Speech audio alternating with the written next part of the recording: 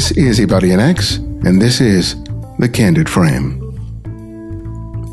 I recently had the chance to serve as a judge to select a single photographer who would receive a significant endowment to further a personal photographic project. And with over 200 applications, there was no shortage of great photographs and photographers. As we reviewed the work of each applicant, I and the other judges would periodically voice our pleasure when we saw an image that we especially liked. But this contest was not judged on the quality of a single photograph. Instead, the award went to a photographer who had an idea for a project related to the aftermath of war and conflict. So for us, we had to believe that this person was not only a good photographer, but that they were capable of telling the story that they pitched in their proposal. And as I looked at each portfolio and proposal, I really appreciated the challenge it is for a photographer to successfully express an idea in photographs. It's ideas that inspire Endia Beal's photographs. Her examinations of race, sex, and body image are integral parts of her work. Some of her images can bring a smile to your face, while at the same time challenging you to reconsider what's acceptable and normal, especially in the workplace. One of her projects was inspired by stories of her college students who would share with her the challenges they faced while trying to land a job after graduation. So I was teaching classes here and running the gallery, and my students were coming to me not to talk about their academics or to talk about their classes. They wanted to talk about their interviews. Many of them were seniors thinking about their careers and where they wanted to move forward. And they would say, Professor Beal, I've been using my name for all of my applications on my resume, and I haven't received any callbacks. And my name is Sakia, or my name is Alewa. I went to this interview and someone asked me how many children I have. Or I went to this interview and someone asked me, do I normally wear my hair that way? Or I love it. Your hair is so beautiful. Where'd you buy that? Or I went to an interview and someone said, you speak so well. I mean, can you just tell me a little bit more about your education? Because I'm just so surprised. And I realized that my students were experiencing the same things that my mother experienced, that my grandmother experienced, that I experienced. But her own personal experiences also influenced her work. When she discovered that, unknown to her, the men in her office had been actively discussing her epically sized afro, she sought to challenge a dynamic that not only relegated her to being the other, but being the other without a voice. As an artist, I said, well, how can I be a part of that conversation? How can I join that dialogue? So I set 2 cameras in the office, in the middle of the office, and I asked each man to participate in the art project. Now, they knew I was a student at art, so they said, oh, this is, she's a graduate student in art. This is an art project. And I said, I want you to touch my hair. And so they touched it, and I said, I need you to touch it harder. And so they touched it a little harder, and I was like, harder than that. And so they went a little harder than that. And then I came back a week later, and I was like, well, how was it? How did you like it? And you can tell in the voices of the men, the video is called Office Scene, but they're totally uncomfortable. I mean, thinking about that experience. Right. No one said no. Everybody wanted to participate. But the thing about it is that the idea of the work was to make the comfortable uncomfortable. As a woman of color in that space, I was invisible, yet I was seen, right? I was seen because they had a discussion about me, but I was voiceless. No one talked to me and had that conversation with me. We'll talk to Endia about the challenges of taking concepts and ideas and successfully communicating them in photographs, and what important lessons she learned from her own bad photographs. Welcome to The Candid Frame. All right. Well, Endia, welcome to The Candid Frame. It's a pleasure. It's a pleasure to have you. I was really fascinated when I saw the article on your work. I have to tell you, pushes a lot of buttons in me, as I'm sure it does for a lot of people. But I thought it would be a really sort of a good conversation because I like going in deep when I can. And I thought that this would be a real good point to do that with. The project that came to my attention was the one, Am I What You Were Looking For?, which is a series of portraits that you do of young African-American women who are completing college and are about to enter the workforce. And you create these portraits of them in their homes with a backdrop of a corporate office. Tell me about the whole inception for the idea and what you were going for with these series of images. So I guess the basis of the project stemmed from my own experiences working within the corporate space. My students were coming to me. So I work at HBCU. Mm-hmm. Many people don't know what a HBCU is, so we'll just go ahead and say it for everyone, a historically Black college and university. And I chose to be here. I really wanted to be here. When I was a student at Yale School of Art, in the photography MFA program, I was the only Black person in my class. And it's one of the top photography programs in the nation, in the world, possibly. And so thinking about networking opportunities, going to a historically Black college gave me the opportunity to leverage my network for my students. So I was teaching classes here and running the gallery, and my students were coming to me not to talk about their academics or to talk about their classes. They wanted to talk about their interviews. Many of them were seniors, thinking about their careers and where they wanted to move forward. And they would say, Professor Beal, I've been using my name for all of my applications on my resume, and I haven't received any callbacks. And my name is Sakia, or my name is Alewa. Or, I went to this interview and someone asked me how many children I have. Or I went to this interview and someone asked me, do I normally wear my hair that way? Or I love it. Your hair is so beautiful. Where'd you buy that? Or I went to an interview and someone said, you speak so well. Can you just tell me a little bit more about your education? Because I'm just so surprised. And I realized that my students were experiencing the same things that my mother experienced, that my grandmother experienced, that I experienced, going to this kind of idea of a corporate space, a world that was never designed for people of color or women at its foundation. Gordon Parks, famously, when he came to Washington to work for the Farm Security Administration, went to the director of the program, whose name escapes me at the moment. And he told him, okay, I want you to go out, have a lunch at a particular restaurant. I want you to go to a movie theater, so on and so forth. And Gordon was like, oh, okay. So he went out, tried to get a meal, and he couldn't be seated. He had to accept the meal through the back door.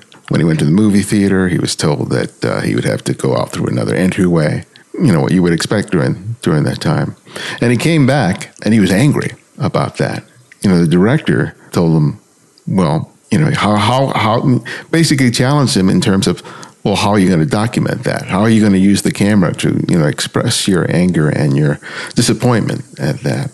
And that's where he made that famous portrait of that African-American woman, with a broom in front of the American flag. And I thought about that, that story when I was looking at your work, because that was what a lot of people would say was ages ago. That whole the disparity of being treated differently, and your images really sort of reflect the fact that as much as things have changed and improved, there's some certain attitudes that persist. But the portraits that you're making are kind of in line with that whole idea of being able to express your disappointment and your students' disappointment in the form of a portrait. But specifically, tell me about the choice to photograph them, especially using that particular backdrop in the person's home space, as opposed to just maybe using a simple seamless and No, definitely. I guess I'll begin with just the backdrop, the image. So backdrop culture is very prevalent in the South. It's something that you see a lot, whether it's at clubs or you go to, let's say you go to a party and there's a backdrop with some kind of graffiti on it and you're standing in front of it. So I was thinking about this kind of contemporary usage of backdrops and how it becomes a performance. Whether you're standing in front of it or not, you're in a different space. And then thinking about other artists like James Van Der Zee and his beautiful portraits in the studio, and that kind of idea that you were no longer in Harlem.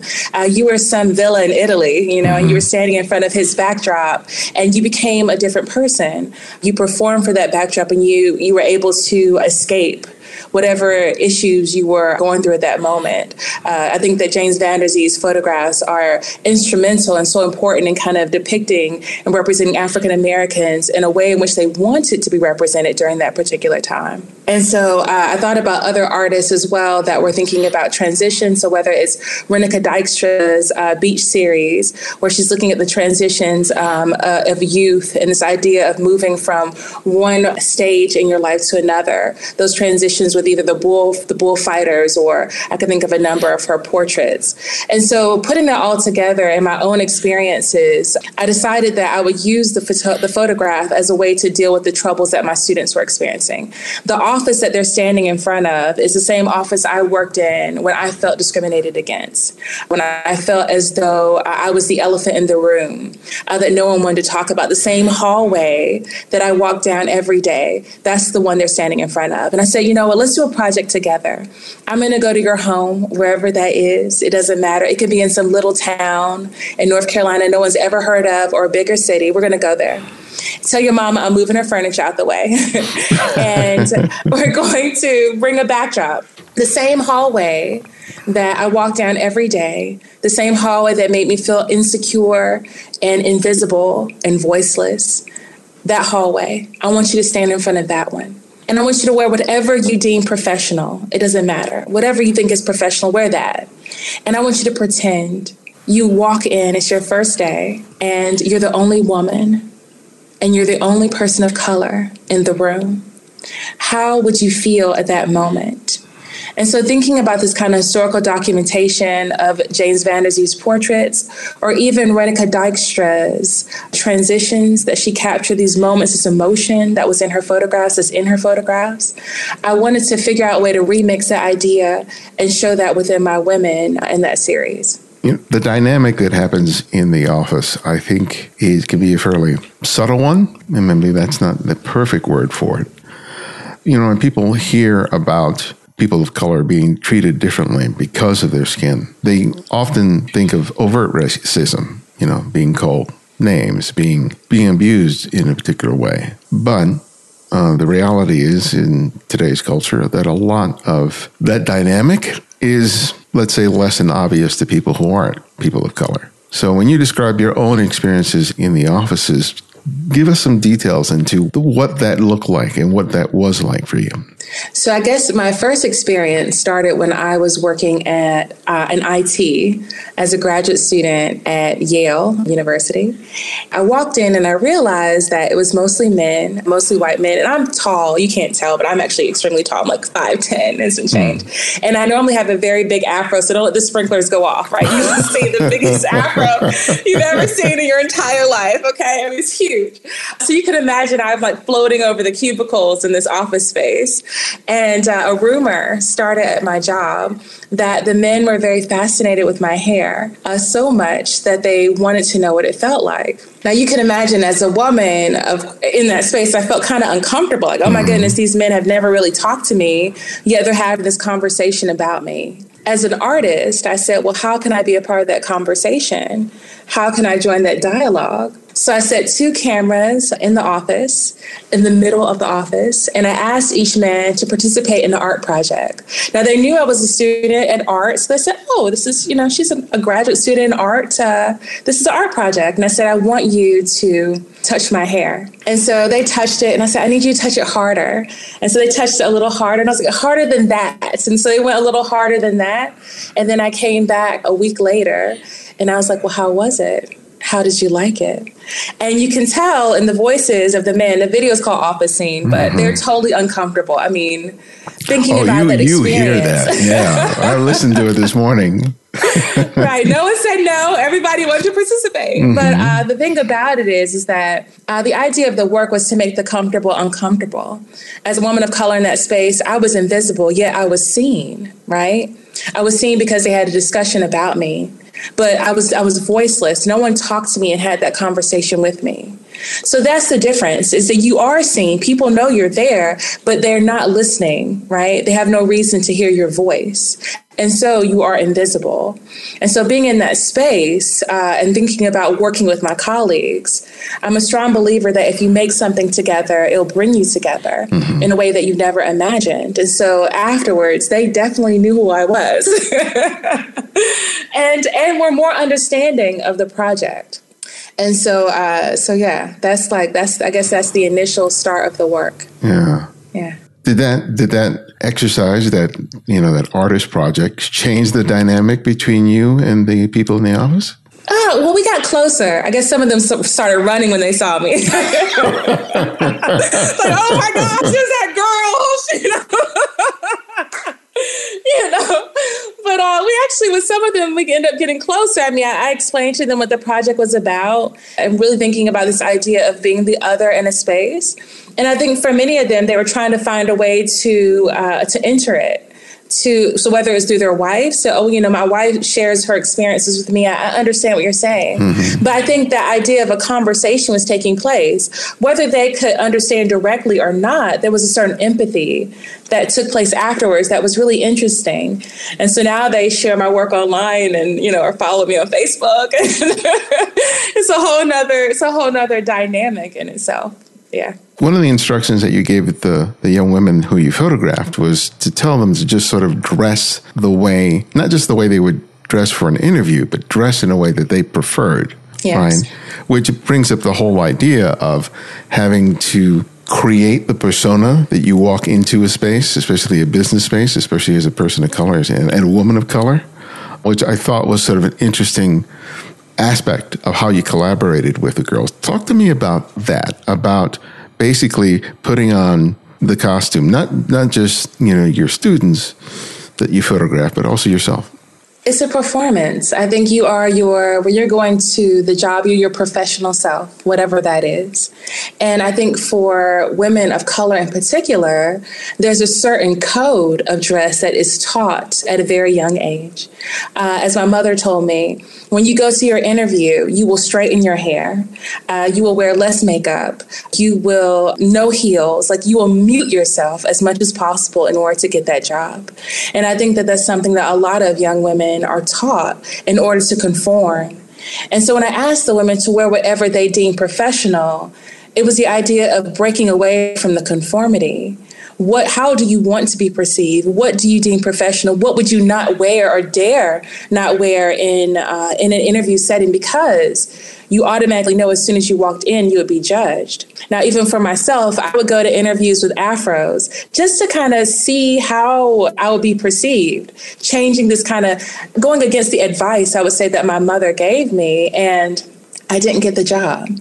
As soon as I walked in, it didn't matter whether I went to Yale or Carolina or, I was seen as militant and political and not fitting within the tribe that I was trying to infiltrate in many ways. And so I think that for a lot of young women of color, it's an extra burden in thinking about, well, how am I going to look going into this space? Because I have to make sure that I'm not over the top. And so I think that giving those women the freedom to be themselves, their professional selves, whatever that is, took away some of the anxiety that can be associated with going to these interviews and trying to fit into these spaces. Mm-hmm. When you went to school, before you went to college, elementary, junior high, did you go to schools that were predominantly mixed? Were they predominantly African American? They were predominantly white. White, okay. All of them. So you were already sort of from very young became aware of the fact that how you dressed, how you spoke, how your hair was going to be a consideration in terms of how you're perceived.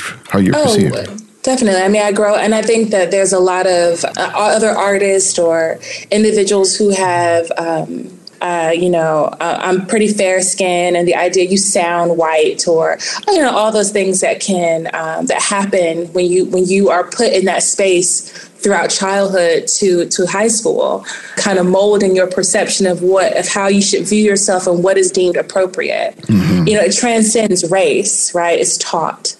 And so I think for many women who decide to go against the grain, it's not just an easy decision, right? And you're going against everything that you've been taught in order to break away and free yourself from the conformities that have been placed on you. This idea of normalcy based on Western ideology. Yeah. The whole idea is sort of loaded. That's not the right word.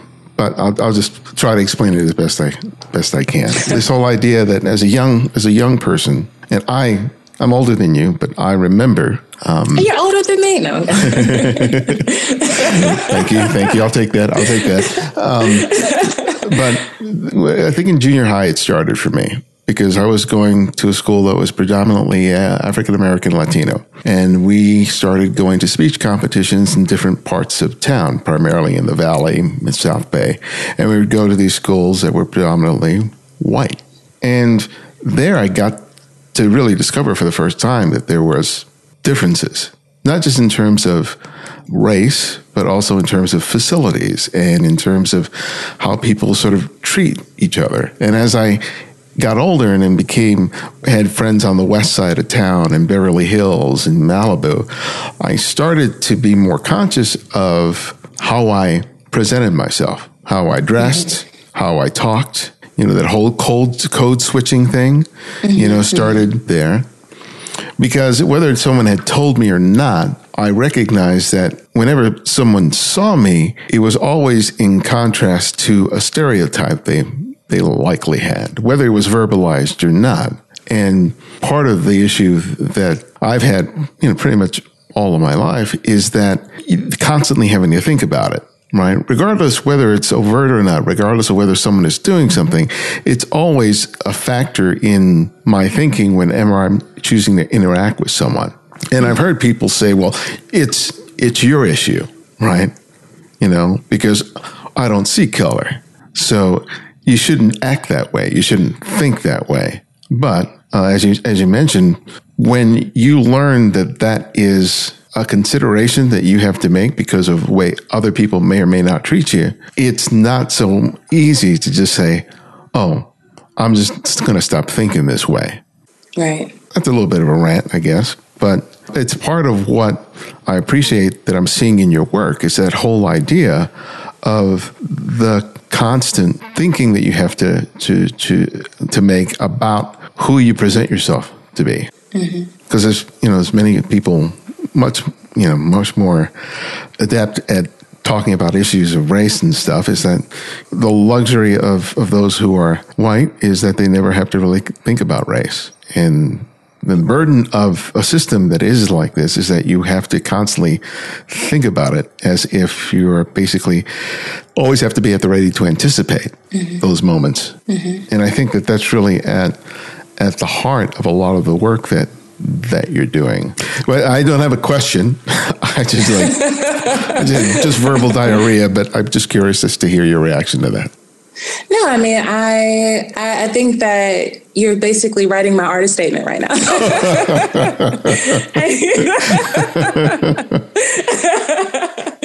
I mean, literally. And the thing about the work also that I wanted people to understand is that sometimes in art, because I consider myself an artist, it feels like insider baseball, right? And if you're not in the game, then you have no idea what's going on. And I wanted to create work that spoke to the everyday experiences. You don't have to know about James Van Der Zee or Renika Dijkstra or any artist for that matter. All you have to do is have a job and feel invisible one time at your job, or had to change one time for your job, and you understand. And it was something to me really beautiful about reaching outside of the gallery or outside of the kind of idea of what is considered quote unquote fine arts and create something that just spoke to the everyday people and allowed them to understand that their experiences could be viewed through the photograph, that their experiences could be shared through fine art, right? Mm-hmm. This idea of the photographic medium as art. So I think that even here at the gallery, creating experiences that speak to the stories of my students and what they're going through, the contemporary stories that talk about what it means to be a woman, but also what it means to be a woman of color today. And I think that there are not that many stories being told that are addressing those issues. There's just not enough opportunities and platforms for people to have access. So within the arts, and we can talk about that too. Is that reality a reflection of that the work isn't being created, or that there aren't outlets for that work for people to discover it? I think that they're just not outlets. I definitely think the work is being created, for sure, but it's about having a platform and having access to a network that gives you the opportunity to showcase those truths. Right. So I created the beginning of this project started at the Center for Photography at Woodstock, which is located in Woodstock, New York. I tell people the hippies are still there. They had babies and, open shops. It's very much that, But the Center for Photography at Woodstock is designed for artists of color. It's one of the rare photographic residencies in the United States that is created for artists of color, giving them a platform to have a voice. And so I'm following a line of amazing photographers like Deanna Lawson or LaToya B. Frazier or Daoud Bey, who have either attended the residency or worked with that residency in some way. And so they gave me the time and the space to build the work, to create the work, and to do the research that was necessary in pulling it forward. And I think that those platforms like CPW or the Studio Museum in Harlem, there's so many that are giving artists platforms to really infiltrate this network we call art that was never designed for artists of color as well, right? So a lot of this, a lot of overlap. We can think of either the corporate space or even the fine art space or photojournalism for that matter.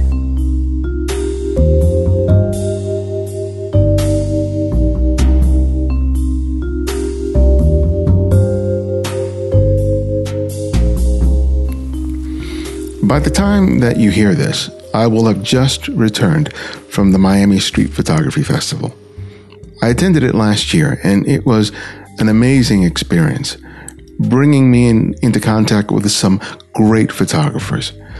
But one of the best parts of last year, and hopefully this year, was meeting many of you face to face. It was such a pleasure to meet people who have been listening to me talk for years and who really love the work that we're doing. Seeing somebody face to face and learning how this show and the work that we do has impacted their lives is nothing short of amazing for me. It's important for me to hear that because there are some days when checking off all the things on my to-do list is a real challenge. But time after time, I've heard from you how this show is making a difference. You see it as something more than just a diversion from a long commute to work. And I want to keep doing it and doing it well. And to achieve that, I need your help as we work towards our goal of 100 new Patreon supporters, each of whom commit to a recurring donation of $5 or more a month. $5 may not seem like much, but when it's part of a community who wants to support what the Candid Frame is and does, it's invaluable. If this show is helping you, encouraging you, inspiring you, please consider becoming a Patreon supporter today. Your modest donation can and will make a huge difference. So if you haven't already, please take the time to do it today. Thanks.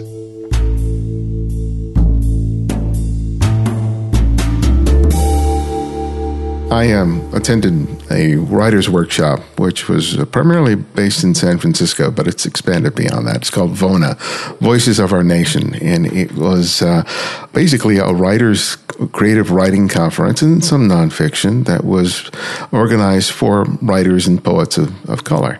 And I remember that one of the comments that I heard over and over and over again by all the people who attended there was this idea of being in a space where you didn't have to explain yourself, where you could just produce work and people got it, not just because they were from the same experience, but you weren't burdened by having to not only explain the work, but justify it. Mm-hmm. And that sounds like that Woodstock experience was very much like that. But tell me about your own experiences with that whole issue of having to sort of explain yourself, explain your work, and having to justify it.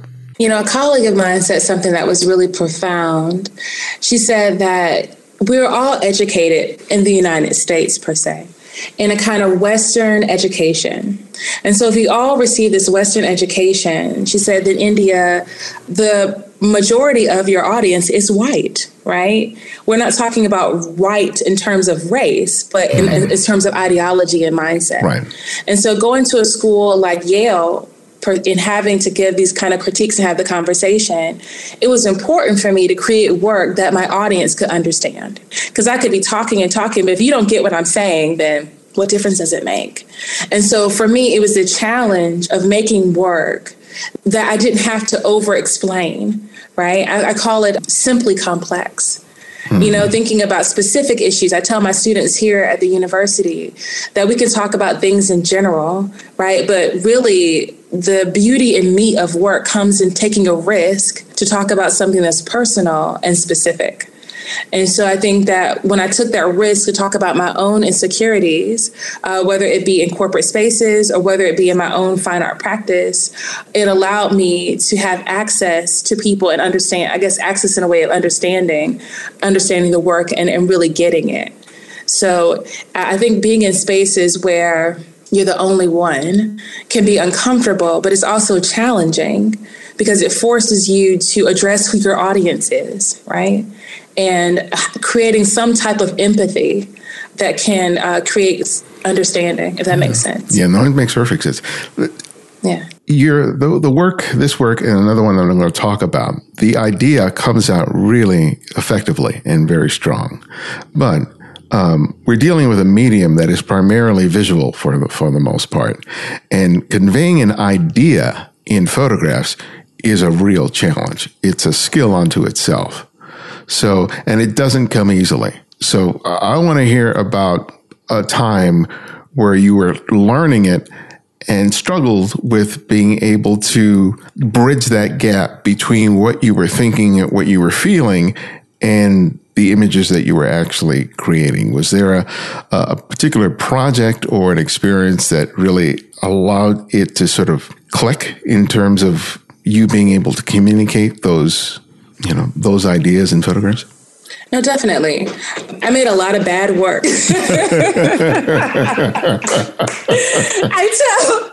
I tell my students, I started this project in 2012, They get assignments and they're working on them for like a semester. I'm like, listen, I started this in 2012. And at the time, I knew I was feeling something, but I didn't really know how to explain it. Mm-hmm. And so it was a lot of trial and error, just trying to figure out how to, and sometimes it's just talking it out, how to talk out the issue that you're trying to address, and shooting a lot of really bad photographs. And then eventually it just kind of clicks. I think that having a community of supporters and mentors is imperative. The wonderful thing about my Yale experience is that you have an opportunity to get advice from the best. Whether it's Gregory Crutzen or Collier Shore or Lorna Simpson or Carrie Mae Weems or Mark Bradford, right? I know one time Mark Bradford, are you familiar with Mark Bradford? No, I'm probably seen his work. He's LA based, so you definitely should check him out. He's a painter. And he did a critique of my work, and I'm a hip hop head. Mm-hmm. And so I told him that, and he was like, well, I mean, you want to be like Nas, right? Like you want to be like Nas Illmatic.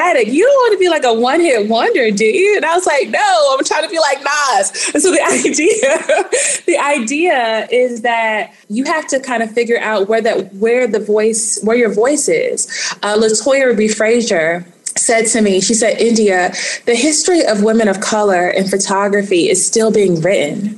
You have to ask yourself, where are you going to fit in that history? Where are you going to be in that history book? And that is important. But you have to know the history to know where you're going to fit in. Okay. And so for me, it was a challenge having their field to force you to step outside of your comfort zone and take a risk. Okay. I'm going to press you a little more on these bad photographs because, people typically think of bad photographs and go, oh, they're out of focus, they're fully exposed. We're talking about something else completely. So give me a little more in terms of what was bad about these photographs. A bad photograph. Okay, so when I first started this series of Am I What You're Looking For, I started photographing. So remember I was talking about backdrop culture and that especially in the South, it's like at the club and people are like, we'll say quote unquote performing at certain places. So I took the backdrop first. I took the backdrop to the club. And I was thinking, this may be interesting. I have no idea what I'm doing, but I have this office scene that I work in and I felt like a spectacle, right? And so I said, why don't you take the actual backdrop to this kind of spectacle club-like setting? So I took it to the club and I recruited women who were there. A lot of them were scantily clad, right? And I had them stand in front of the backdrop and take pictures. And they did that, and I realized that it was a one-liner, right? That there was nothing interesting about it. Some may look at those photographs and think that they do a lot, but for me, it just didn't do anything. If anything, it just reinforced certain ideas about African American women. It just reinforced certain stereotypes that I wasn't necessarily heading in that direction. So I would say that to say, I realized it was deeper. The issues that I was talking about weren't just about my physical appearance. It was more about the kind of mental exhaustion of being in the space and having to perform. And no matter how much you performed, no matter how much you changed, no matter how much you altered yourself, you were still othered. No matter how much you tried to fit in. So I think that photographing in the club, it became about the physical kind of hypersexualized idea of Black women. But I realized it's more than just sex or sexuality. It was a lot of other internal issues that I felt like the work needed to address. So I say bad photographs in the sense that if someone saw them, they might think they were interesting, but I wanted it to have more substance. Yeah. In the fine art world, the artist statement is always sort of a critical component of what the artist sort of intends with it. But I think to some degree, the work, most average people don't really consider artist statements. They just kind of look at the photographs. So, that artist statement is more for, like, I guess, curators than anyone else. So was part of your sort of learning process was discovering how to aptly communicate your feelings, your ideas, your concepts in the photographs and not so much relying on the word? Definitely. So I think the idea of conceptual artwork was really being able to talk about your work, but you want to make sure that what you're saying is reflective in the photograph or the painting or the sculpture. And so I think that's why a lot of people go to grad school, to make sure that what they're saying and their ideas are shaped. That's one reason. Are shaped, they go parallel, they're the same. So I would say that's always a challenge, I think, for any artist to make sure, because you may have the idea first, but you got to make sure you don't have to explain it or over-explain it, that it speaks for itself, or at least has enough ambiguity where people can use their imaginations and create conclusions. A predecessor to the work we've talked about already was Can I Touch It?, in which you photographed white women who were adorned in what is typically associated with black hair, cornrows, braids, twisties, all that stuff. Twisties. What is twisties? That's my word. Hey, look, I got a bald head. I had an afro years ago. Beyond that, I have no idea. I'm giving you a hard time. Yeah. But tell me about that project. So after I did the office scene video, I decided I was going to do some work with my white female colleagues. So as women they're more forthcoming with their comments. And they would say things like, girl, how's your hair do there? How long did that take? Or can I touch it? Or they just touch it, and they're like all in your head. And you're like, wow. You're like, I'm at the office. Like, you're really in my personal space.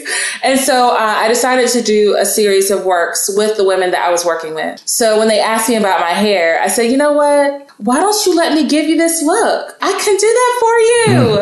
And they were like, really? I'm like, yes. However, if I give you this look, you have to let me take a corporate portrait of you. And they said, well, why a corporate portrait? And I said, because we're going to question conformity. And I explained to them that if I went to an interview with finger waves, scrunches, and a bun in the back, right, they would consider me to be ghetto or some other stereotype. And so what happens if we question conformity and I give you this look and I make you the other for a moment?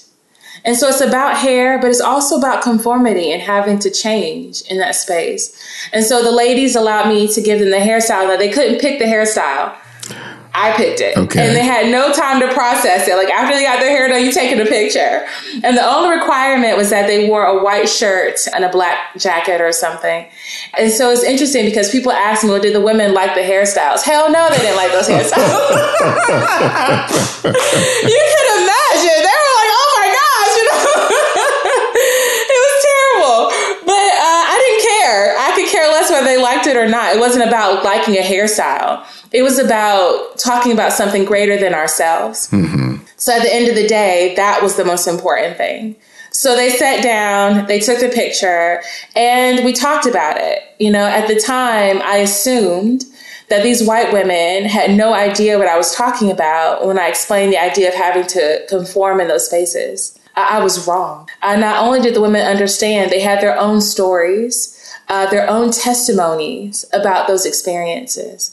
And so in sharing their stories, I realized that even as women, there was a level of conformity that they themselves had to endure within these spaces. And so they understood exactly what I was talking about and why the work was important. And so I tell people these white ladies allowed me to make them the other, only for a moment, to create greater empathy around the idea of conformity or this idea of diversity and inclusion, which is a hot topic as of today.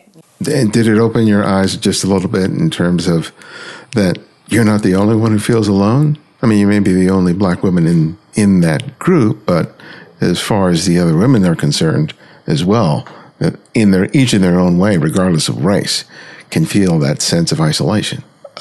One of the videos that you did was a series of interviews with women, including your mother, about their experiences in the corporate world. You mentioned your mother earlier. It's my mama. Wait a minute now. No one knows it's my mama. How did you know it's my mother? She looks like a clone of you. Huh? She looks like a clone of you. Oh, you guys look exactly alike. Yeah, she's like talking about her stockings and stuff. It's hilarious. But, you know, you were talking to women that were not just of your generation or younger. You were talking to a good spread in terms of age and experience. Tell me about exploring that subject with the women that you chose and doing it in video as opposed to doing it in stills and doing an interview and printing out the responses to your questions. So earlier I was talking about my mother's advice in regards to how I should look going to interviews. Now, you have to understand, my mother is seasoned in experience. So she knew exactly what she was saying because she had gone through that. And as most mothers, they're trying to protect their daughters and give them the guidance to make the same mistakes they didn't make. So with the 9 to 5, I think lots of times as women, we are, for myself, I can only speak on my own experiences. My mother comes from 12 siblings, right? 12. And it was nine girls, right? So I have a lot of aunts and all of them shaped my perspective, but they all guided me in being a woman. And I think as women, specifically women of color, you hear these stories growing up kind of guiding you and telling you don't do that or don't talk to him or, you know, all the things that as women, that kind of knowledge you can receive. And so in creating the 9 to 5 video, now 9 to 5 is one of my favorite movies of all time. It's Dolly Parton and Jane Fonda. There's a theme song. We can sing it together if you'd like. But I realized that I couldn't think of a single film film that spoke to the everyday experiences of Black women. So 9 to 5 is dealing with white women at their job, or Working Girl with Melanie Griffin is dealing with a white woman at her job, or even Alfred Hitchcock's Marnie is all dealing with white women and their experiences. And so when you think about Hitchcock or Working Girl or 9 to 5, I was thinking, well, where's the story of women of color? Where's the story of Black women and their everyday experiences? And so I asked these women to tell me stories, many I've heard before, but never recorded. And some of the women I didn't know, some of the women I knew personally. I wanted women who were seasoned in their experiences, unlike the women in Am I What You're Looking For? These Black women are directors, executives. They've overcome a lot of adversity in their life. And so I wanted to talk about that history, that knowledge that's given and passed down that guides you. And so I interviewed over 10 women. Together, it would be a 90-minute documentary if we wanted to, a really good documentary, but 90 minutes nonetheless. And I asked them to tell me a story. Tell me about an experience where you dealt with racism or prejudice because you were a woman or because you were Black. And how did you deal with that? And the stories blew my mind. And after I did all the stories, I didn't know what I was going to do with that information and all those interviews. And then I realized that the stories were all the same. It was the same story. Mm-hmm. I mean, just different places, whether it was banking or healthcare, education, it didn't matter. They were telling the same stories. And so putting them together, like they were in the same room, like they were finishing each other's sentences, was pretty easy. It was organic. Because in many ways, these women they were finishing each other's sentences. Yeah.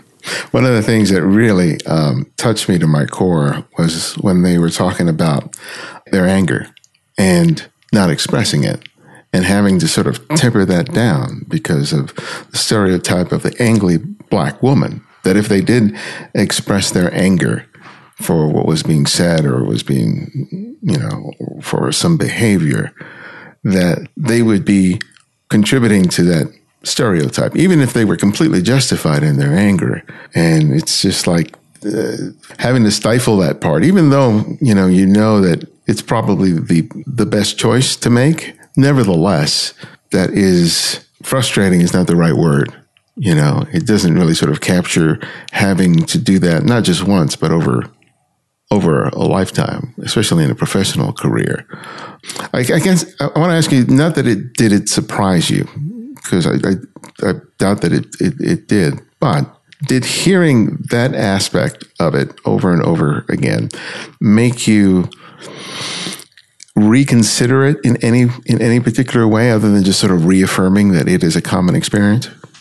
I think it just reaffirmed that it was a common experience. When I was creating the video, I was trying to figure out how to edit it together so that the message was clear. And I like to use humor in my work.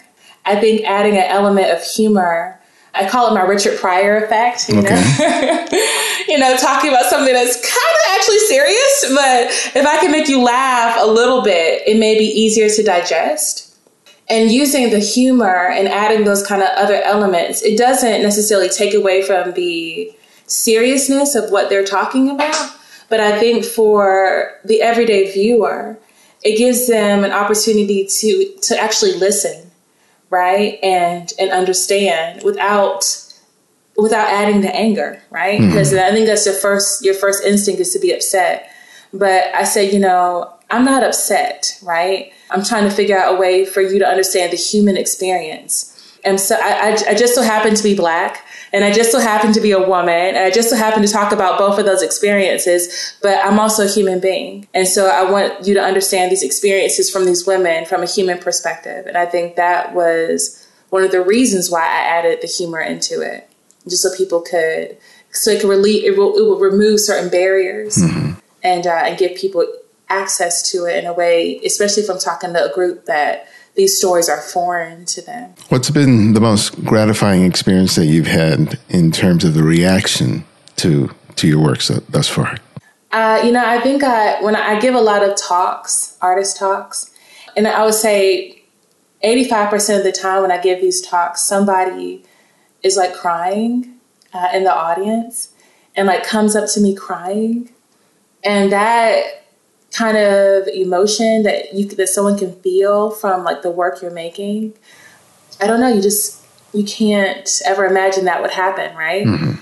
And so I think that this kind of, when people say, I see myself in the work, or I felt this yesterday, or I came in here and I had no idea what it was going to be about. I had no idea that it was going to touch me the way it did.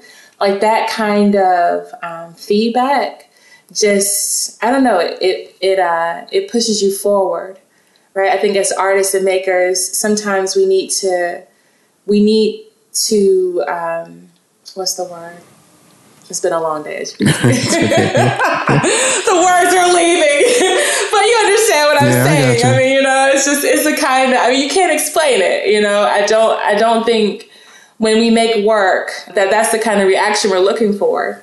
I tell my students that I don't make work to please, right? I'm making it because it's important and it needs to be in the world. And so whatever feedback, good or bad, feedback is going to create a conversation. Both series, actually all the series, Am I What You're Looking For? Can I Touch It? Office Scene, 9 to 5. None of these answer the questions, right? They pose questions. What if? What if Ellen walked into your room or your office and she had her hair in, what do you call them, twists? And twists. What do you call them? What's the word for them? I'm messing with you. I'm messing. Well, what are they called? You just call it, twist. That's the word. Twist. All right. Or cornrows. Or what if Taekwon, if his resume was right in front of you, the questions, like I said, it poses a question, what if? It forces the viewer to check your own biases, because we all have them. We all have them. It transcends race, right? And the work may not change your perspective, but when you bypass Tyrone's or Sakia or Alewa or Zakia, whoever, if you bypass their application because of their name, you will know why, right? You won't sit there and say, well, I was naive to it. Mm-hmm. I understood exactly what I was doing and why I did it. And so I think that's it. It forces you to have that conversation, good or bad. Well, my last question, which I ask each guest, is I ask them to recommend another photographer for our listeners to discover and explore. And it can be anyone, someone you've long admired or someone you've recently discovered. So who would that one photographer be and why? Only one? I have like a laundry list of people. Everybody does, but you only got one. I mean, you already know the work of like LaToya, right? She's, Well, this is my listeners. I got listeners all over the world, so. Oh, okay. Well, they already know. I mean, she just won the MacArthur. If you don't know LaToya Reed Frazier, then what rock are you living under? Get from under the rock, So we were just going to say, I just said that just to make sure, but who else? So the two, I'm sorry, I have to say two. Okay. As artists, we set our own rules, right?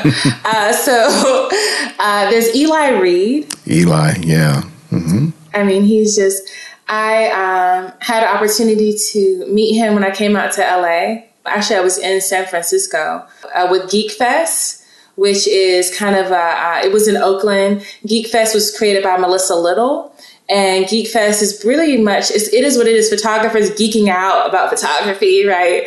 And we all come together and we share stories and opportunities. And there's a lot of young, emerging photographers, but also a lot of, like Eli, who've been in the game forever. And it just gives the opportunity to connect with one another and to build from one another and get inspired and connected. So I would say that if you don't know Eli Reed, then again, what rock are you living under, Mm-hmm. Another photographer is John H. White. John H. White. I recently was at Eddie Adams, and I ended up hearing a talk by Mr. White. And when I say I was crying in the audience, just like bawling, it was the most inspirational. Inspirational is not even a good word. Just beautiful presentation of life and photography and passion and pain that I had ever seen in my entire life. And I think those two men have touched me as far as not just photography, but just personally in a way that I can't describe. So yes, Eli Reed and John H. White. If you don't know them, for the listeners, right? And then LaToya, if you don't know, LaToya Reed Frazier, then Definitely. Great recommendations. And Endia, Thank you so much. I really enjoyed talking with you. Oh, you're welcome. Yeah.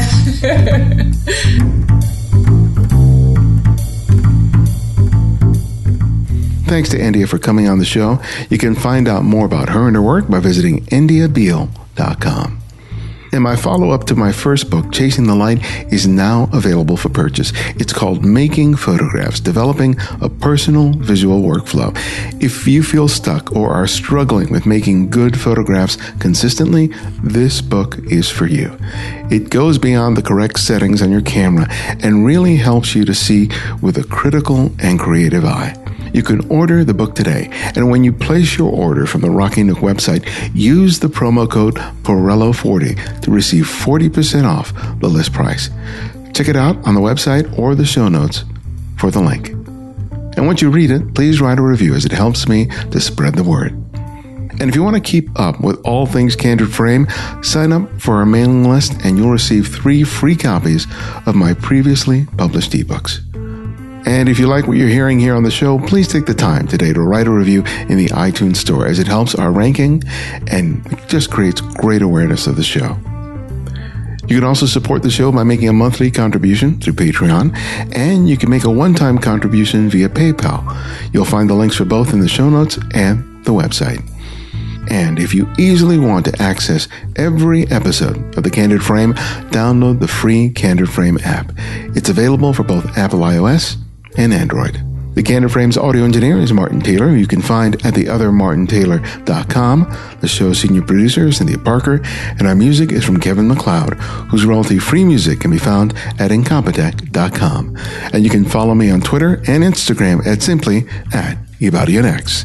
And this is Ibadian X, and this is The Candid Frame.